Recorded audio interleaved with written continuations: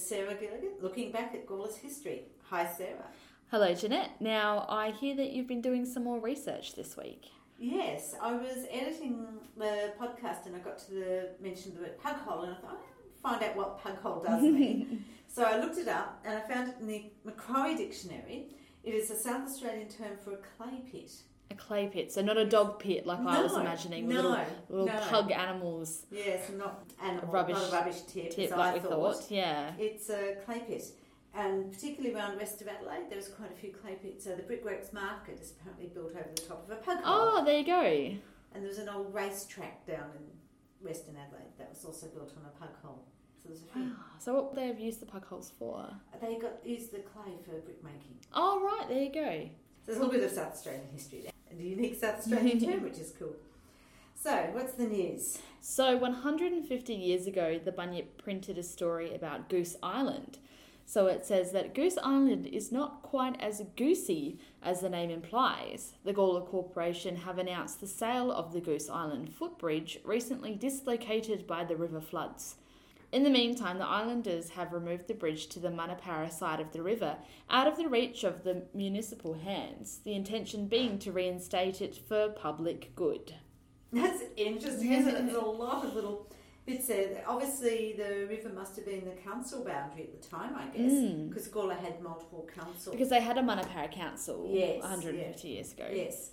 So, but it's interesting, the islanders, I don't think anyone ever actually lived on the area we call Goose Island. Goose Island, yes. yes. The people that lived in that area, because they would have used the bridge to cross to get into Gawler. There you go.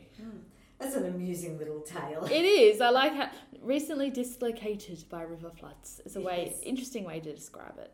It is. There were spring bridges across the river around Goose Island for a long time, and I was actually just looking through old Gawler photos the other day and looking at photos of the spring bridges, but they'd be a lot more recent than this. But they got washed away too, so I think there's been a lot of bridges washed away. Yeah, well, the only way I'm familiar with Goose Island is that it was opened up for car parking during Christmas shopping hours. Right. That's the extent of my knowledge.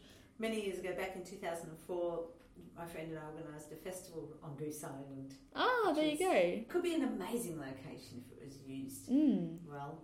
I'll have to go have a look at it. Yeah. So it was happening 100 years ago.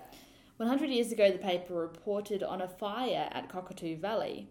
So it says, in the early morning of Tuesday of last week at about 4:30am, the Cockatoo Valley wine licensed house was totally destroyed by fire. Mr. Wilhelm Bansmeer, the licensee and owner, was awakened by what he thought was a heavy stone rolling on the roof. He got up to ascertain the cause and found that the premises at the back was a mass of flames.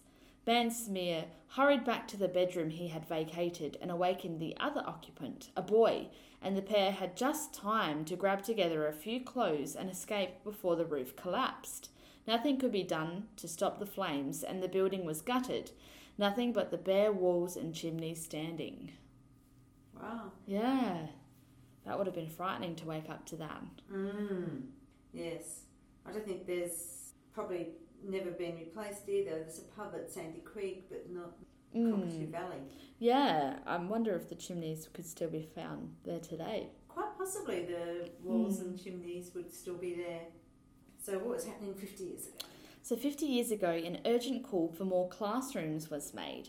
So the article says, record enrolments at Gawler High School on Monday this week resulted in urgent requisitions for 2 more classrooms, plus desks, chairs and other equipment. The full enrolment figure is not finalised, but is expected to reach close to 900. Yesterday morning, 2 prefabricated classrooms were delivered to the school, but it will be about 2 weeks before they will be ready to use. So 50 years ago, the Gawler High School was booming with enrolments. Yes. It was probably fairly new then. And of course, there was really no other secondary schools around Gawler. That was it. But I imagine those prefabricated classrooms were full of asbestos and other materials that probably been ripped down by today, I'd hope. Yes. Probably some of them are still there. That's true. I know that actually Gawler High School is meant to be undergoing some renovations this year. So I know that received quite a bit of federal government funding or state government funding recently. They have in recent years. They a few years ago, during the stimulus package, they got a lot of funding and did a lot of rebuilding then. It's a great school. So what was happening 25 years ago? So 25 years ago, a story with the headline "Best Yield for Years Expected" was published. It says, after a disappointing vintage last year, a smile has returned to Eddie Schald's face. Along with other local grape growers, Mr. Schald is looking forward to harvesting some of the best yields in years.